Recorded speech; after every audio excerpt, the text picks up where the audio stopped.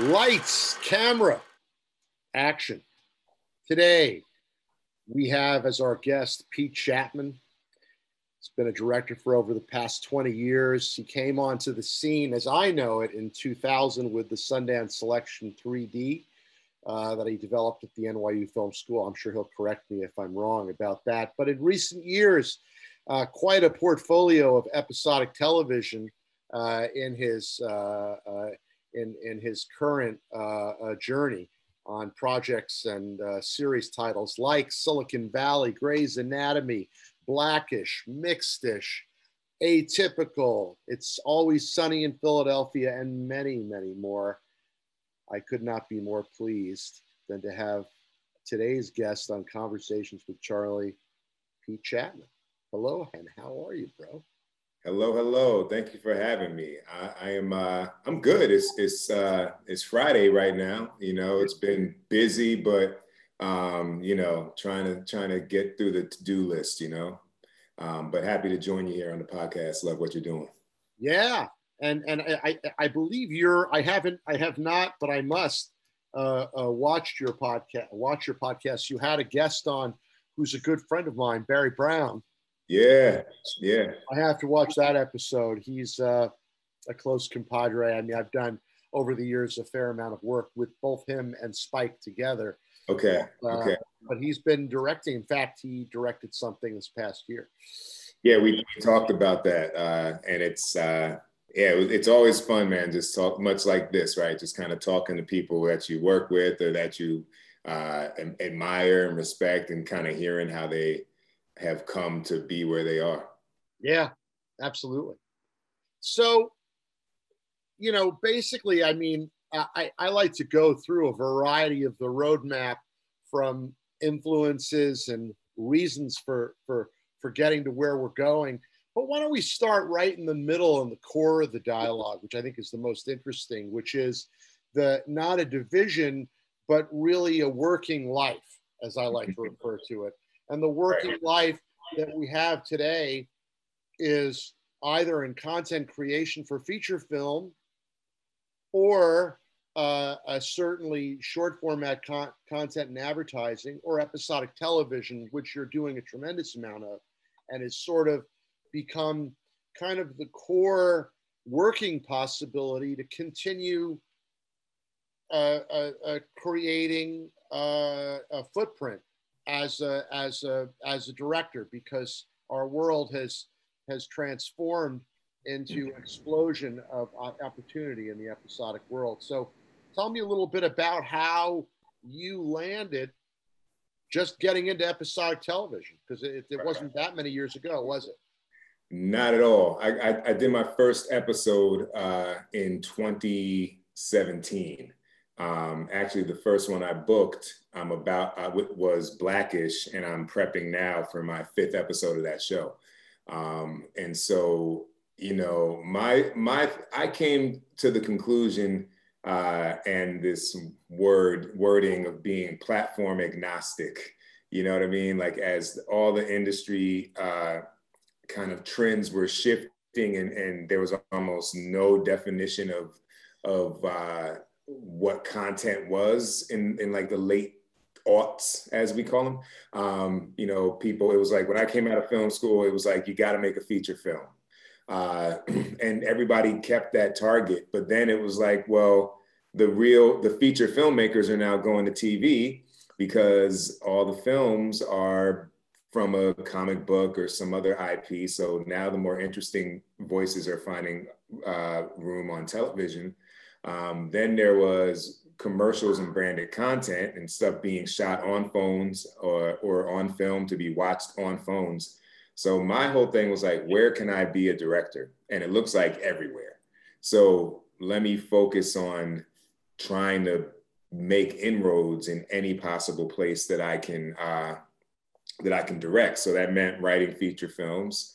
But on a more immediate level, that meant going after what I thought was the lowest hanging fruit, which would be branded content for small companies, because they need things to put on their website. They may not be able to pay for an ad campaign with a huge advertising agency. But here I am, working filmmaker, a little bit of a track record. We can make videos for you and help you have a fighting chance against the larger companies. And so I did that for about 6 years. And my dog was probably going to be doing that off and on. I did that for 6 years. And after a while, I got a little bit, what's the word? I don't know. Nostalgic for my own voice. And I had booked the biggest campaign to date for the company, which was something making Instagram videos for a Procter & Gamble campaign when Instagram first added videos to the platform. And I was like, let me just make something, see where I am, what it looks like with all these skills I've developed, shooting, editing, directing, producing. And I made a short film called Black Card that got picked up by HBO. And so that kind of brought me into these TV directing programs, shadowing on 10 different shows, 300 meetings. And overnight, I became somebody working in TV, I guess 18 years after graduating NYU with a film in there. So. Yeah, I actually just started to watch. I was looking at a little playback of Black Card. I have to watch it all the way through. Beautifully done. Bravo. Yeah, wonderful. So getting a chance to hone the skills. Now, next thing is in TV, the where the rubber hits the road is being a hired hand as a director for what someone else writes. Right. And I always feel like a director on the way, the best choices are to be able, because we do collaborate, to be able to interpret someone else's script rather than to own the writing and the directing, but to own the directing and interpret the writing. Yes. What was your adventure like getting into television on the stuff that you have with the writing team and interpreting with them and collaborating with them? Because in a sense, every director somewhere in his soul is also a writer. Right. Yeah. And, look, I've written 2 feature films and plenty of shorts. So I come from, there's a little bit, for any director out there listening, I think there's a button you have to turn off on yourself, right? Which is, you're not the sole authority on this thing. And in TV, oftentimes, like, I'm pitching shows, I'm working on shows that I've been working on for years as just concepts. And then, put that work aside. Let's just say you just only factor in, you could come up with an idea, presto changeo. You're still looking at 12 to 24 months before that thing comes on TV. And so now you're some director doing episode 3, trying to impose your idea of how this thing needs to be done. But they figured that out, or they had an idea about that for the past year to 2 years. So how do you respect what they do? It means that you have to dissect what they've done. And so my job is to look at, what is it that this story, that this show does? How have they historically done it? Or if it's a new show, how are they telling me they want to approach it? And then how can I add my unique vision into what they've already baked up? And it's knowing where you can do something new and where you have to honor just, this is how they shoot scenes like this, or this is how these actors are in moments like this. And it's a bit of a gas clutch, riding to figure out where you can elevate it. But the irony that I've learned, not irony, the thing that I've seen is that if you really respect the show in the beginning and just give them what they are expecting to get, then over time, you start getting a little bit more creative leeway. So now, like, I've done things on shows like this is my 5th Blackish, or, I did 6 Grownish, I did 4 Always Sunny. And like the more that they get comfortable with you, the more you can be like, hey, like Rob, I think this might be a cool way to approach it. And they might be like, you know what, we didn't think about it like that, but we know you know what we're trying to do. Let's go for it. So it's a fun time, but respecting the writer is key. Am I also right in the TV world for episode by episode, mm-hmm. as a scene, if you watch any of the series, you're jumping director to director. So you're handing off an episode that you've done, and then the next episode might be by another director, but it's a seamlessly told story. So you're going back and forth. I've never really spoken to any of the episodic directors about what that process is, or if it actually is a process. That's another curiosity, I think, right? Because TV is very collaborative, and there are not necessarily, it's not actual serial directors, but serial episodes. Right. Yeah, you're trying, like the directors, the only thing we ever really kind of converse about is like, hey, what's it like on set? Who's acting, what are the conflicts with people? What kind of fires do I need to avoid? But other than that, it's like, it's more of it's almost like looking at it as a finished piece of work and saying, how do I replicate that? Or how do I keep it creatively on the track? Because even now, like I'm doing the 15th episode of Blackish this season, and only 8 have aired. So I've watched all 8. Now I have to email them today actually, but I'll assume there's probably maybe 2 or 3 cuts that I can watch. So let's say that gets me to episode 9, 10, and 11. And then, 12, 13, and 14 will just be scripts that I'll have to read. And I have to track what's going on in these stories, because sometimes, there's a joke in my script that I don't actually know what it means, or I don't know the full value of it because it started in a story in episode 12. Or oftentimes, like I'll read something in a script and I'll have to ask the writer, like, yo, what's going on here? This seems like these people might be getting together. And they'll be like, oh yeah, in episode 20, that's going to be a new relationship. And so, for instance, last year, I did this episode where Pops and Ruby, Lawrence Fishburne and Jennifer Lewis's characters kind of rekindle. And then this season, they got married, and they told me that it was leading toward that.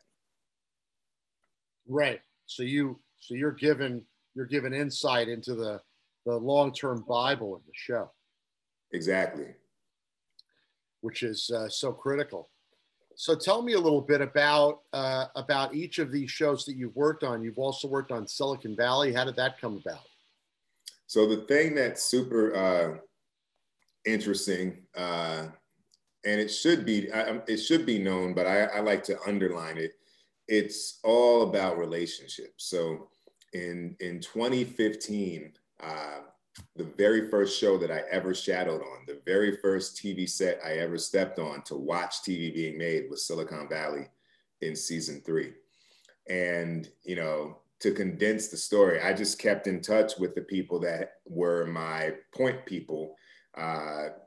Every time they had a project, I'm reaching out saying, hey, I love the new show, or I saw you got a pilot greenlit over here, or maybe there's an update about something I've done. And so I ended up interviewing for an episode of Insecure a few years later. And my point person from when I shadowed was now a co-EP on Insecure. And so while I didn't get that job, I did end up getting an Insecure episode the following season. And so now we had a working relationship. And they always knew that I was interested in Silicon Valley as a show. So cut to, I guess, May 2019, I'm on my honeymoon, and I'm on a FaceTime call with the guy that I had met with, who was now an EP, and Mike Judge. So Jim Cleverweiss, Mike Judge, and Amy Solomon, and we're just on this call. And I'm in Bali at some hotel for our honeymoon. And basically, I was like, wow, this relationship that I've kind of nurtured is really paying off, because now he's vouching for me. But to tie it all into a bow, when I did my Always Sunny episode, Rob McElhenney had asked me like what was up next. And I was like, oh, I'm doing Silicon after this. And he was like, okay, cool. Because Alec Berg had called him to see like, what's it like working with that guy. So it's relationships and ones that you know, ones that you don't know that you're kind of developing specifically, but people vouching for you and saying, yeah, let's do it. Yeah, the perennial 6 degrees of separation. Yeah, yeah. But that was an awesome show. That was a great time. Cool stuff. So the producers of Blackish, Grownish, Mixedish, there are many issues that you do. Tell me about that relationship. It seems to be a real core for you, and how that began. It was the first show I shadowed on. I was in this Disney ABC program, and so I shadowed on Blackish. And like I mentioned, my first episode that I was like, the first person that told me, okay, we're going to hire you, was Kenya Barris. So Blackish is the universe. All the issues are from the Blackish universe that he created. Right. And so, I finally kind of had that. I don't even know if it was a stamp, but I had a little bit of a flag in the ground, right? And so then they greenlit Grownish. And so before I ever directed the first one I got booked for, they greenlit Grownish, which was a spinoff with Zoe, Yara Shahidi's character, going to college. And I got penciled in for one of those. So that was actually the first one that I physically directed. And so I was fortunate to go from Grownish to Blackish. Grownish invited me back after my first episode ever. So now in like the span of really September to November, I had 3 episodes of TV. From there, it just kind of, it kept going. They were happy with what I had done for Grownish. And so the season 2, they gave me a 2-episode block, which was basically the 1-hour premiere. And then Blackish invited me back for 2 episodes in season 5. And it just kind of kept going from there. And I think what it really came down to is, like we talked about in the beginning, understanding the show, showing that it was in good hands, being a calm presence on set, and, delivering a good episode. Yeah. Yeah. And the guys that you work with, the crew, are the cinematographers consistent that you get a chance to work with? You develop a really good relationship with those guys, I would guess, right? And then in terms of the other shows that you've been able to do, I've never seen Station 19. I haven't seen The Last OG or any of your other shows. How did those, talk a little bit about the other shows that you've done outside of this sort of core? Yeah, it's in, the big challenge for any director is moving between mediums, right? So like all the 2 feature films I did and all the short films and branded content kind of were non-existent trees in the forest to the people who do television. So then getting into television, it was like, how do I get a single camera comedy? And so that was really the focus. But I knew that I also wanted to do more than that. I wanted to do dramas, because everything that I've ever done has kind of been a dramedy. So I didn't want to just become a one-note kind of director. And I also wanted to work in premium cable, things on HBO and Showtime, and I also wanted to do broadcasts and just wherever interesting stories might be, and action as well. So what I was fortunate to do was shadow on some shows that offered that opportunity for the 1 hours.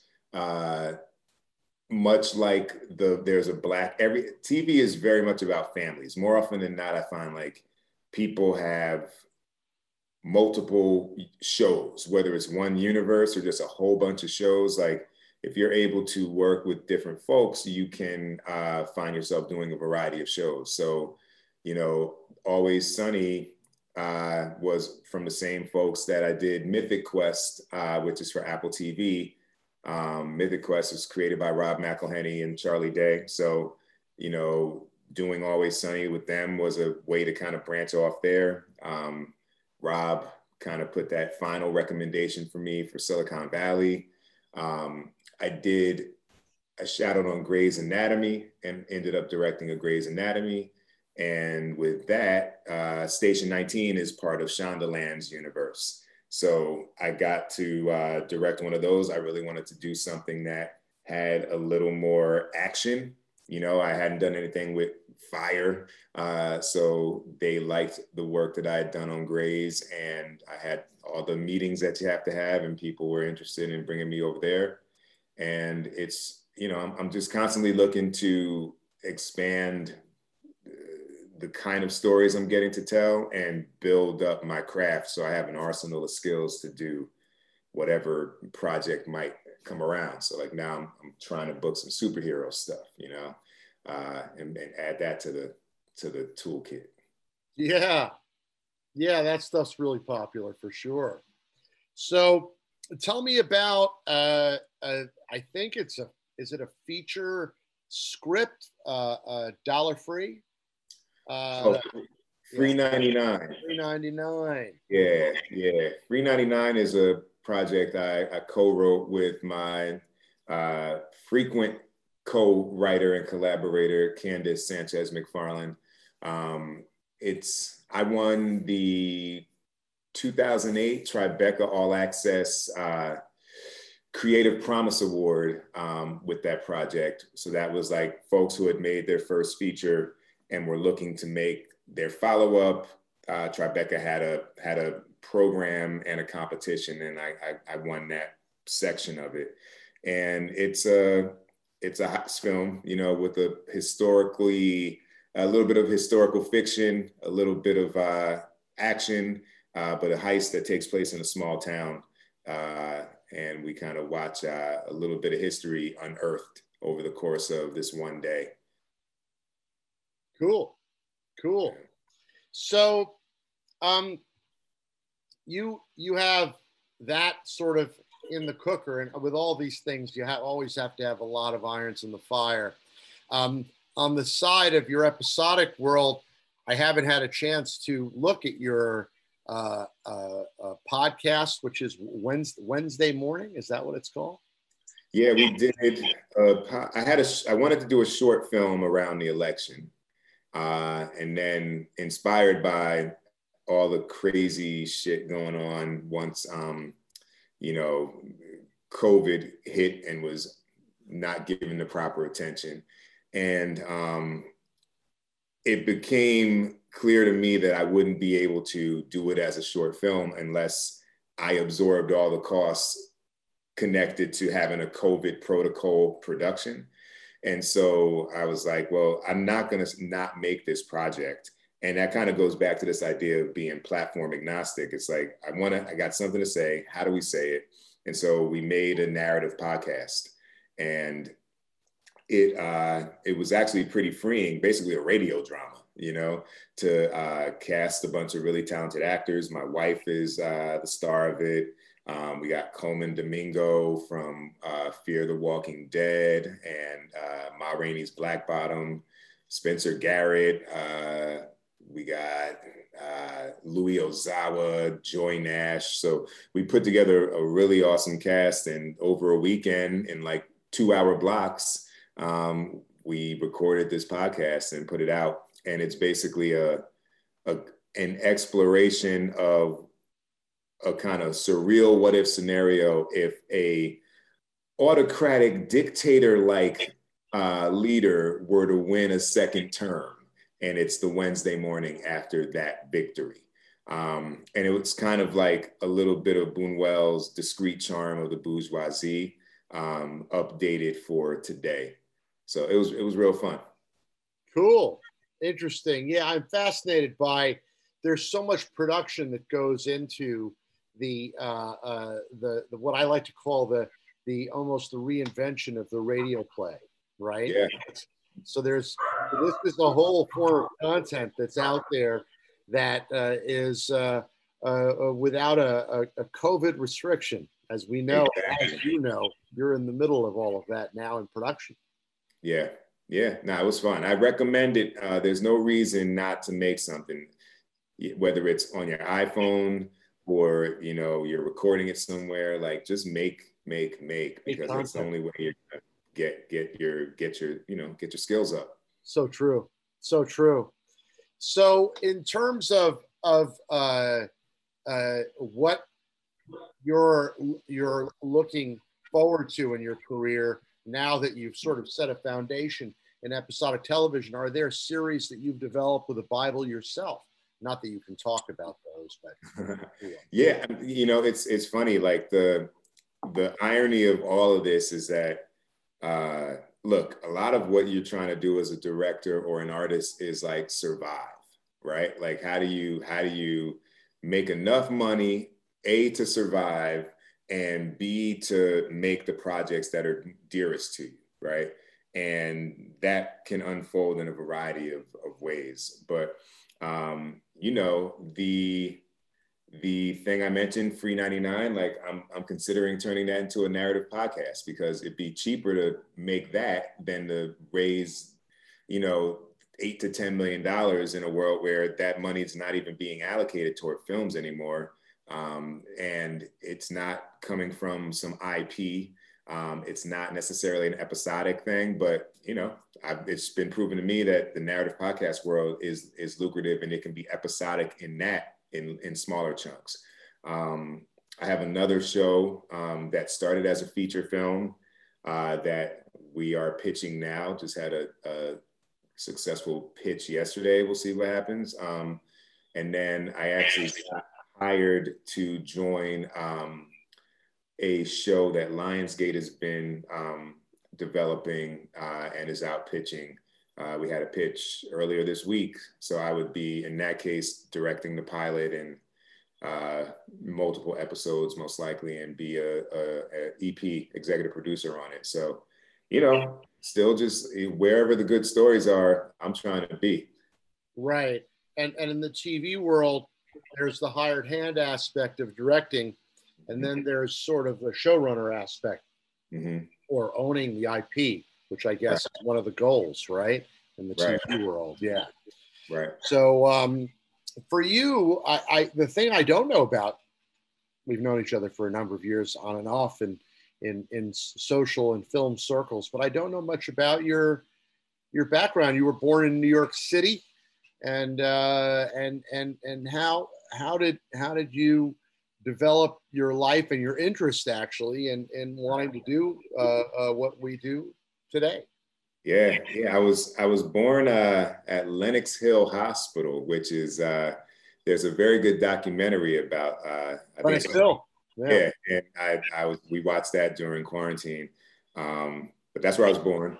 And you know, we moved to Jersey. We lived in Brooklyn. We moved to Jersey, you know, for early enough that that's where I did kindergarten, right? And so I grew up in this town, South Orange. Our sister town was Maplewood. We shared a high school, Columbia. Where my kids went to school. At Columbia. They're Columbia grads, both of them. Look at that. Kind of funny.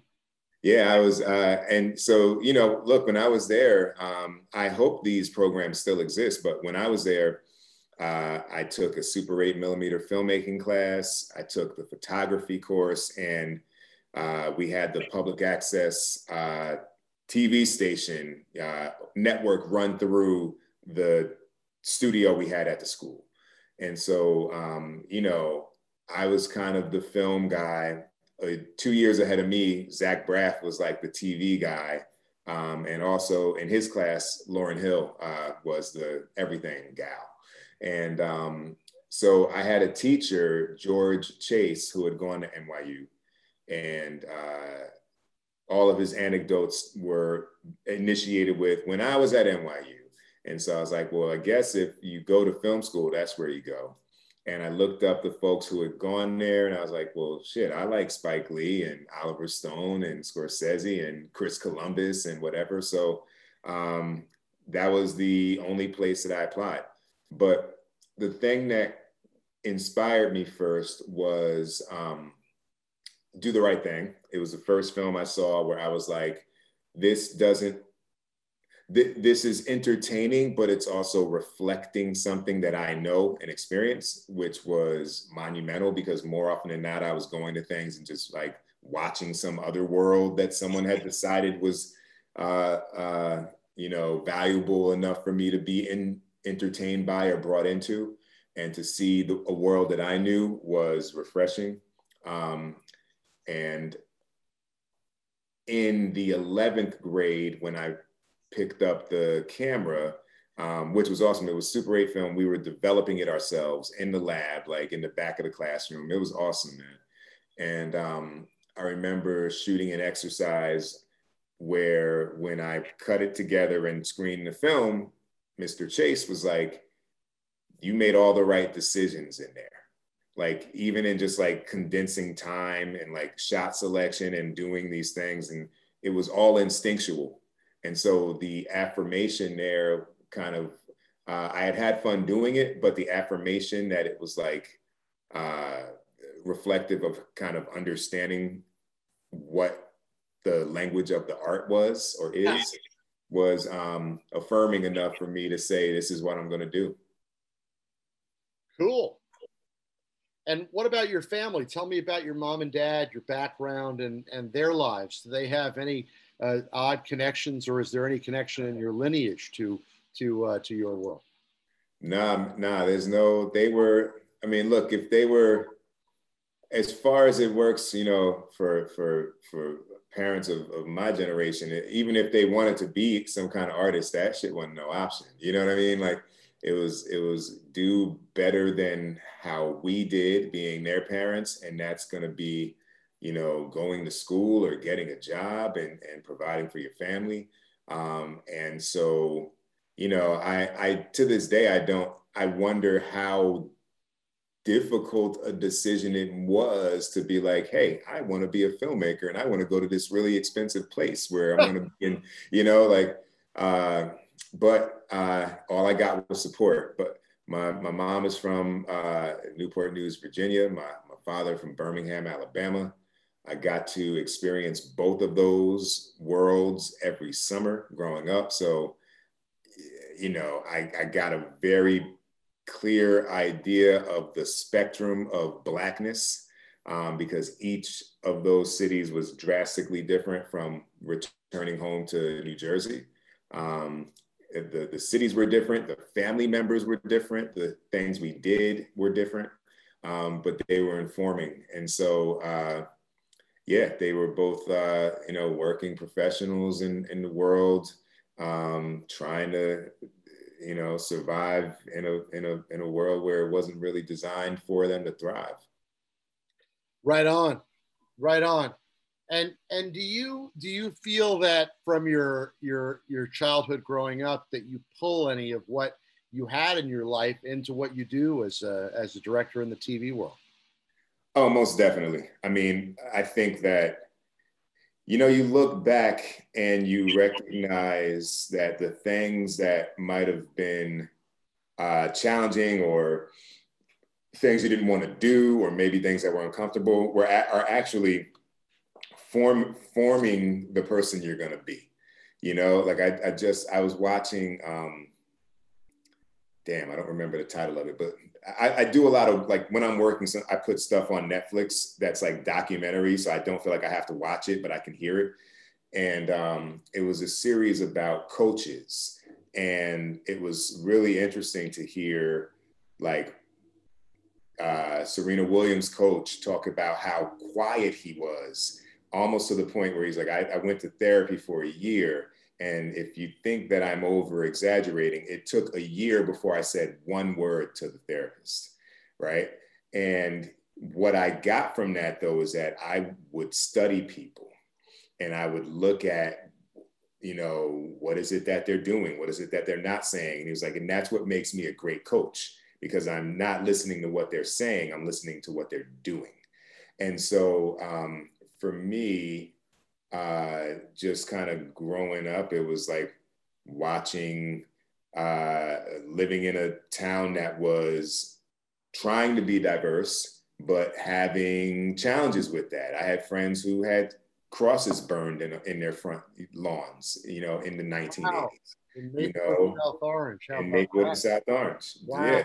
You know, I had, I would get pulled over by the police because I'd drive my mom's car and maybe they didn't think that I should be in that car. And I also had dreads down to here at that point, you know?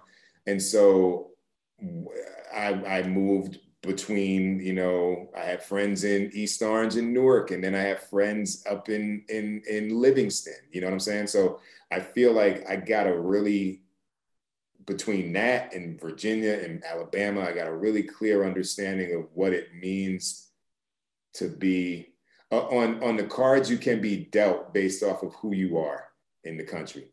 And that's valuable stuff to pick up, because when I go from show to show, or I'm directing my own things, like, you're dealing with a lot of different psychologies. And the more that you can understand what you're receiving and not respond to it with, you know, anger or judgment or, you know, fill in the blank, the better off you'll do.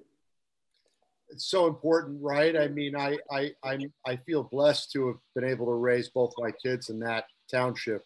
They were both Maplewood, born and not well. My son born and raised, my daughter raised, and went through the school system there. And it is just a remarkable and diverse background that you get a chance to exist in. That's, you know, 18, 20 miles outside of New York City, but you're in this town that is really the full spectrum of everything, from both the not just racial diversity, but gender diversity, and right. And you know, my daughter had a lot of friends who had you know, parents with two moms or two dads, and I mean, right. there was no version of life that was not around you. Yeah. Right. And you know, it's even also crazy. It's like, I played soccer. Like, that shit was crazy. Like, to people that, like, you play soccer? It's like, yeah, we love soccer. We had a national Hall of Fame inducted coach. That's you know right. what I mean? And it's just like, but that little thing, like, I was liking soccer and playing soccer before it was like, let's watch the World Cup. You know, and little things like that are formative in kind of showing you there's more than what people might expect of you. Absolutely, absolutely, and let's not forget the little known fact that I believe, correct me if I'm wrong, that Ultimate Frisbee was developed in Maplewood or South Orange or both. Wait, what is that? The little known sport, Ultimate Frisbee. Oh, yeah. By the way, developed in the, I believe, in Maplewood. Tell me some stories about your episodic journeys. You've told me how you got in. Mm-hmm. What's it like from day one when you get on a gig mm-hmm. to getting on set and starting to direct? Talk about how you tear it apart, how it works, and what it's been like. Yeah. So I think that taking the feature film experience, you know, your job is to become the authority, right? That's what authorship is. And so when I moved to television, I recognized that I was not the authority, obviously. I'm there to assist in the storytelling while bringing my unique vision to it. But at the same time, I have to try and get as close to authority level as I can. And so that means I've got to, you know, and I'll preface that it differs show to show. I just did the mid-season finale for Grey's Anatomy. They've got 17 seasons. You might prep differently for that show than a show in season 2, because I say watch every episode. Sometimes you can't do that shit. It's too many, you know, and unless you have a month of free time, you're not going to be able to watch 365 42-minute episodes of a show. But that said, the first thing I do, let's just say the given is I will have watched all episodes possible and read every script possible to bring me up to date for the current season. Then I kind of hop into, I go through reading the script as every production head. So I'll read it as the first read will be just as a person, as a civilian, to kind of see how it washes over. Then, you know, my next read, I'll do it as production designer, and I'm making notes on any production design elements. On a show on a stage, those notes may be non-existent because it's the Johnson family house kitchen on Blackish, or Bo and Dre's room, or Stevens and Leto office conference room. Like, there's nothing really for me to decide there. But if there's maybe something that's on location, I might make a note of what I'm looking for, based off of achieving what the writer wrote. Then I'll read it as wardrobe, costume designer. I'll read it as a second AD. I'm thinking, oh, it says party. How many background do we need? How many background do they typically pay for? I'll read it as the DP. Is there any special equipment that stands out to me? Because if I've watched the entire show, I know that maybe they're just on the dolly in studio mode for day-to-day stuff, but I want to go on a crane for this moment. So I'll make a note of that and say, I think scene 12, I'd like to have a crane. I just did a shot in an episode I directed where I was like, oh, you know what? I want to have the camera push in, but do a full rotation as it moves in. And so in prep, I'm like, hey, DP, can we pull this off? You know, and then she'll take that back to her department and to the line producer to get a budget and see if it works for the numbers, right? So I do all of those things before I actually sit down and look at it as a director. Because if I'm directing, that's where the job starts. It's not me lathering on shots and you know, motivations. It's me aggregating all of the different departments to communicate something, and then putting cameras on that, and then directing actors toward that. And so you know, I'm just constantly reading. And once I've done that, I also make a spreadsheet breaking down the episode into the various storylines. So, you know, it might be a story is, I keep using the same show because it's on my mind, but the A story might be Bo and Dre argue about her not working. And then the B story might be Junior stands up for himself at school against the bully. And then the C story might be something else. And so I'll just go through the script and put all the scenes from each storyline in the proper column, because what happens is I've got to track this the entire shoot. And so an actor might say, wait, they might have a thought or a question or might have an impulse to do something. And then I can always be like, well, the last scene we did this, the last time we were with you in your storyline, you were here. So I'm doing all of these things to become the authority, ending with blocking diagrams, where the camera's going, where I think the actors are moving and when, and then being prepared enough to know that on the day, they may not want to do that shit. So I've got to still be able to adjust to what they are inclined to do, or what adjustments they might have for what I've worked out, and still make the day, and kind of just answer 1,000 questions every day. And do you have a very defined compositional shooting script and storyboard, or is it not really done that way for your shows? I'll have a storyboard artist if it's something that is pretty unique or challenging or time sensitive, and or logistically involved. So it would benefit us to know exactly what each frame is, because we're spending money. So like when I did Silicon Valley, it opens with this Mad Max kind of car scene where cars are being blown up and this guy's on a motorcycle and all this wild shit. And so that we storyboarded, because we had from 11 to 5 to shoot all of it. And so that was super specific. But when it's not that, I'll get the digital floor plans from the production designer. And then I use an app called Hollywood Shot Designer, where I can lay the cameras over the floor plan and put characters, which are basically circles that I can name. And then I can basically lay out where they're moving and where the cameras are. And I'll pass that on to the DP and the AD so they can schedule accordingly. And it's a lot different than feature films, where a lot of times you walk on and you're like, and you scratch your chin and you figure the shit out. But like in this case, you've got so many people who are waiting for this kind of guidance, but also they don't know that you're efficient or going to be able to do the job. And this is also a way to get them to kind of exhale and say, okay, he's got a plan.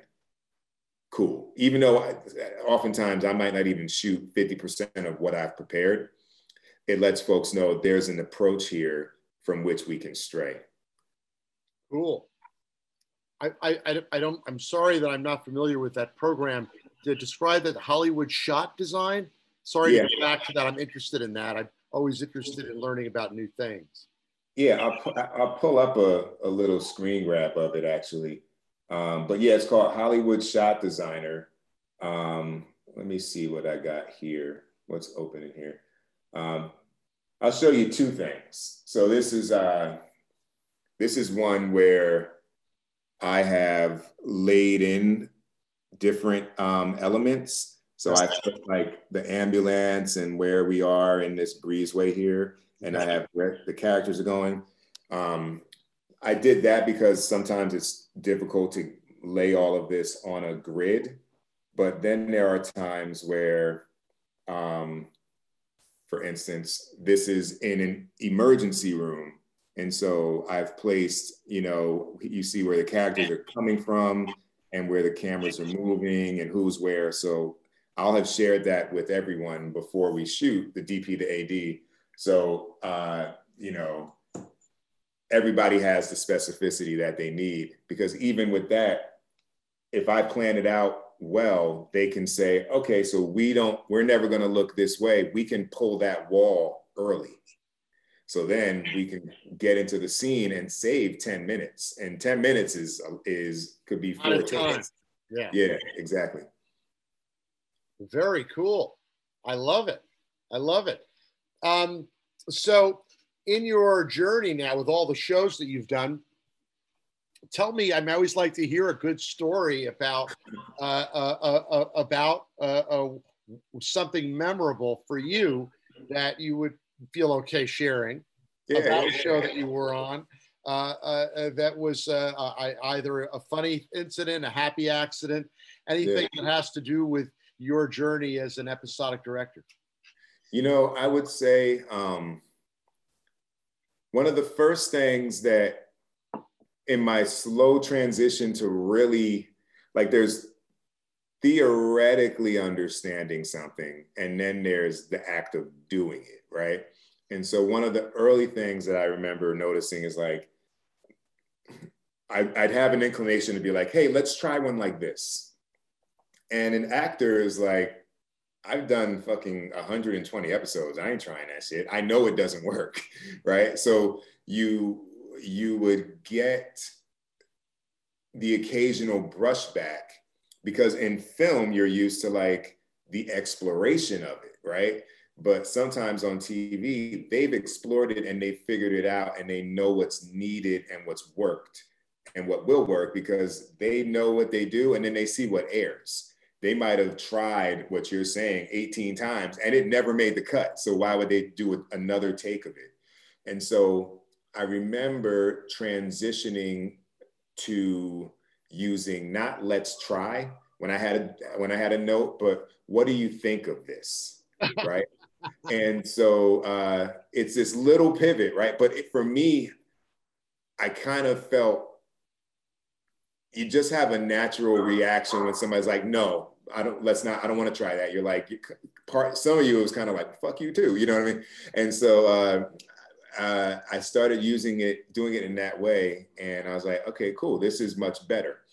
And so I remember doing a scene, and of course, all of my anecdotes are from the same show because it's top of mind, but I was doing a scene and I had asked Mr. Lawrence Fishburne what he thought about something.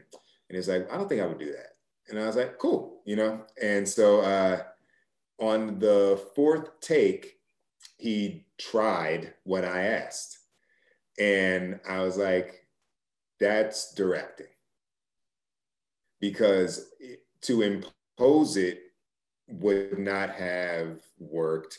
I don't know, you know, I've never asked like what the process was. I don't know if I was being humored, you know what I mean? Or I don't know if after 3 takes, it was like, you know what, that is a good option to explore.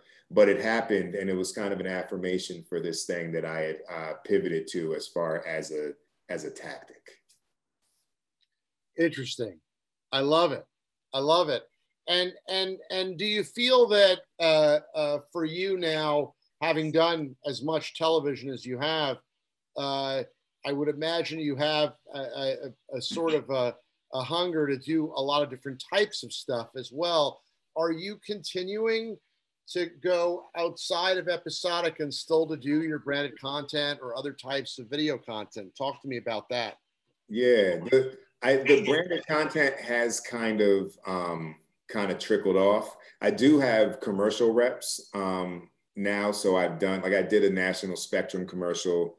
I've been up for a bunch of other commercials. The thing that kind of keeps happening is the dates are never as firm as I would need them to be with the TV calendar, because let's say like I know right now I'm doing a show from February 3rd to March 24th. I'm doing 2 episodes of a show. And a commercial might come up and say, oh, they're looking to go late January, early February. And so you're like, great. Like if that shit can happen before February 2nd, like I'm in. But they never do. And so they tend to end up sliding, and then your availability becomes a conflict. But I love doing commercials because it's just I love to work that muscle of selling things visually and quickly, and telling a story in a different kind of packaging. So I'm hoping to do more of those. And I have a feature film that I need to write when I get a little bit of downtime. And my goal has kind of been, how can I make things small enough that I don't have to be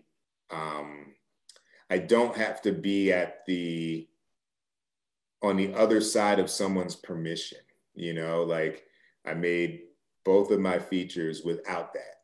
Now that shit wasn't easy, but I raised $500,000 from 35 people to make my first feature.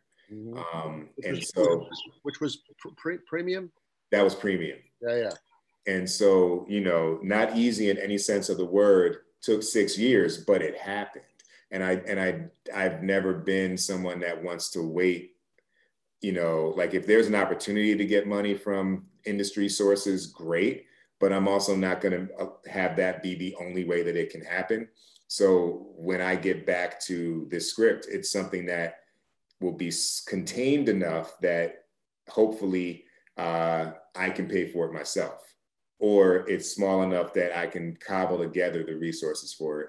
And the beauty of the television work is that I'm meeting and actually working directly with some of the people I want in that feature.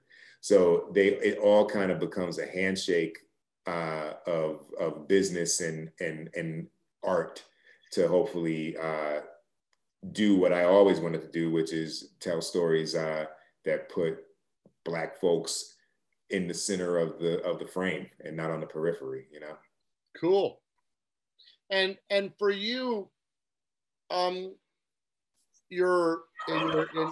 since you're of the generation somewhat similar. I think we talked a little bit about it, of around the same age as Reed Morano. You guys are sort of coming up at the same time. Who are your contemporaries that do you have relationships with your contemporaries, talking about what it's like to be on the scene now? And then following that, I'd like to chat a little bit about what all of our mutual fears are, which is what the hell's going to happen to theatrical features. Yeah, yeah. But tell me a little bit about. I mean, do you have a sort of a network of people that you share your war stories with that are contemporary directors and artists that you stay in contact with? Yeah, I do. I mean, you mentioned Reed Morano. She was one of the first people I met at NYU at Goddard Hall when we moved into our dorm, and she was in my second year sight and sound film class. So I knew her when she was, most interested in shooting anything that anybody would let her. And now it's beautiful to see that she's directing and creating shows and all that good stuff. So, some folks, it's like we have our mutual kind of social media support and comments on things, which in this day and age is kind of how you keep in touch. I have a kind of thread of directors that we are there to support each other. And many of them are folks that I have admired, and now they're friends and colleagues. Some are people that I've known and I've watched their journey. A buddy of mine, Seeth Mann, was in the grad program at NYU while I was in the undergrad. And I watched him go from this short film, 5 Deep Breaths, that he did, to directing The Wire and then directing Grey's Anatomy. I actually watched him do some of the programs that I did. And then transition into, he did 5 episodes of Homeland. So I've watched that journey, and him in particular was an inspiration for me to say maybe TV is a target that I should be focused on. But yeah, it's really been nice just watching folks that I've worked with or that I've known, some closer than others, become the people that now I get to see them at award shows and be like, man, I remember when we were in the elevator at Tisch. And now, some are actors, some are winning Golden Globes. And it's like, man, that's awesome. It's fantastic. So not that I always need to land in the same spot at different moments in my podcasts, but I cannot have a podcast without talking about the thing that I love, which is the cinema. Mm-hmm. And it's taken a good heavy punch to the chin since the pandemic shutdown. Talk to me a little bit about the conversations that you have now with people that you know in the industry, and what your feelings are about the future of that portion of our medium of also effectively being social and being in an environment where you're going to a public place and not holed up watching at home. Right. Yeah, I mean, it's so many. You're about to just get some free thought, because I haven't really formulated all my thoughts on it, but I have found, so it's probably going to be a lot of statements that maybe total a point of view. But I have found that with the pandemic, I don't have the same desire to go out and do things anymore. And I wonder if it will return. So like, I don't really feel the need to like spend all the money I was spending going out to restaurants. I found out that I can cook. Like, I'm pretty good. My wife's better, you know? And we have a really good setup in our living room with TV and surround sound. I'm like, this is pretty awesome. So when you see things like, I think it was Warner just announcing that they're doing a kind of date release of for theatrical and home with all of their stuff moving forward or something like that. Part of me is like, you know, yeah, I feel like there's been an opportunity lost to make money, because if like take something like Tenet or Bond, you know, like I would have paid a ton of money to watch those at home, you know? And is that a potential new model? I don't know. I think the big challenge is the amount of money that it costs to make these films and then to market those films, and the idea of what merits that budget and that financing getting smaller and more particular, for me, has made movies less interesting, because I'm not a big comic book person per se, where the only shit I want to see is a comic book movie. I want to see some of these, like Mank on Netflix, right? I think that just like, I'm going to watch that ASAP. Yeah. And that should be a movie in theaters, but they would never make that anymore. So, you know, I hope that there's a way to maybe redefine how these things are paid for and what makes them financially successful. Because if they keep going in the way where everything has to be a big event or from another property, I don't know. And that means it's going to be more important or very important for them to be seen in mass gatherings. I don't know what the answer is going to be to that. I don't know how much of an answer that is. But I will say, in kind of closing on that thought, is that whether it's like the students I used to teach, or even now, you know, folks that are even older than me who are now dealing with the pandemic realities of now, how do they get their content? What seems to not matter anymore is what a thing is. It's just like, how do I get it on my tablet? How do I get it on my TV, on my phone? Folks don't care where it originated. They don't care if it's a movie, quote unquote, or if it's a TV show, or if, you know what I mean? They just care, how do I watch this shit? And I think that that's kind of freeing. But I don't know, we'll see. Yeah, I mean, the one thing that's for certain is that, at least currently, for production, because you're on them, there are legions of COVID personnel. So that's sort of become the new normal on set. And you're shooting stuff. You've been in production, right? Through all this. Yeah, it's just the as our reality continues, all of these components of non-arena, non-theatrical, all home, and all sort of enclosed and protected. But yet at the same time, we continue to make fantastic new content. And I think we're all blessed to be able to continue working under the constraints that are current. Right. And, you know, yeah, I mean, God bless. I mean, it's to me, I'm a big fan of the cinema. So I always like to do I like to get a temperature check, but I understand completely when people feel that the sense of going to the theater and the environment that it is a petri dish for the virus. So, yeah. You know what I mean? It's like it's currently become an environment of fear. And I hope that the day comes that changes, but I certainly understand it now. This has been fantastic, Pete. Thank you so much for joining me on Thank you for having me. Conversations with Charlie. All right, man. All right. Everyone, talk to you soon. Thank you. All right.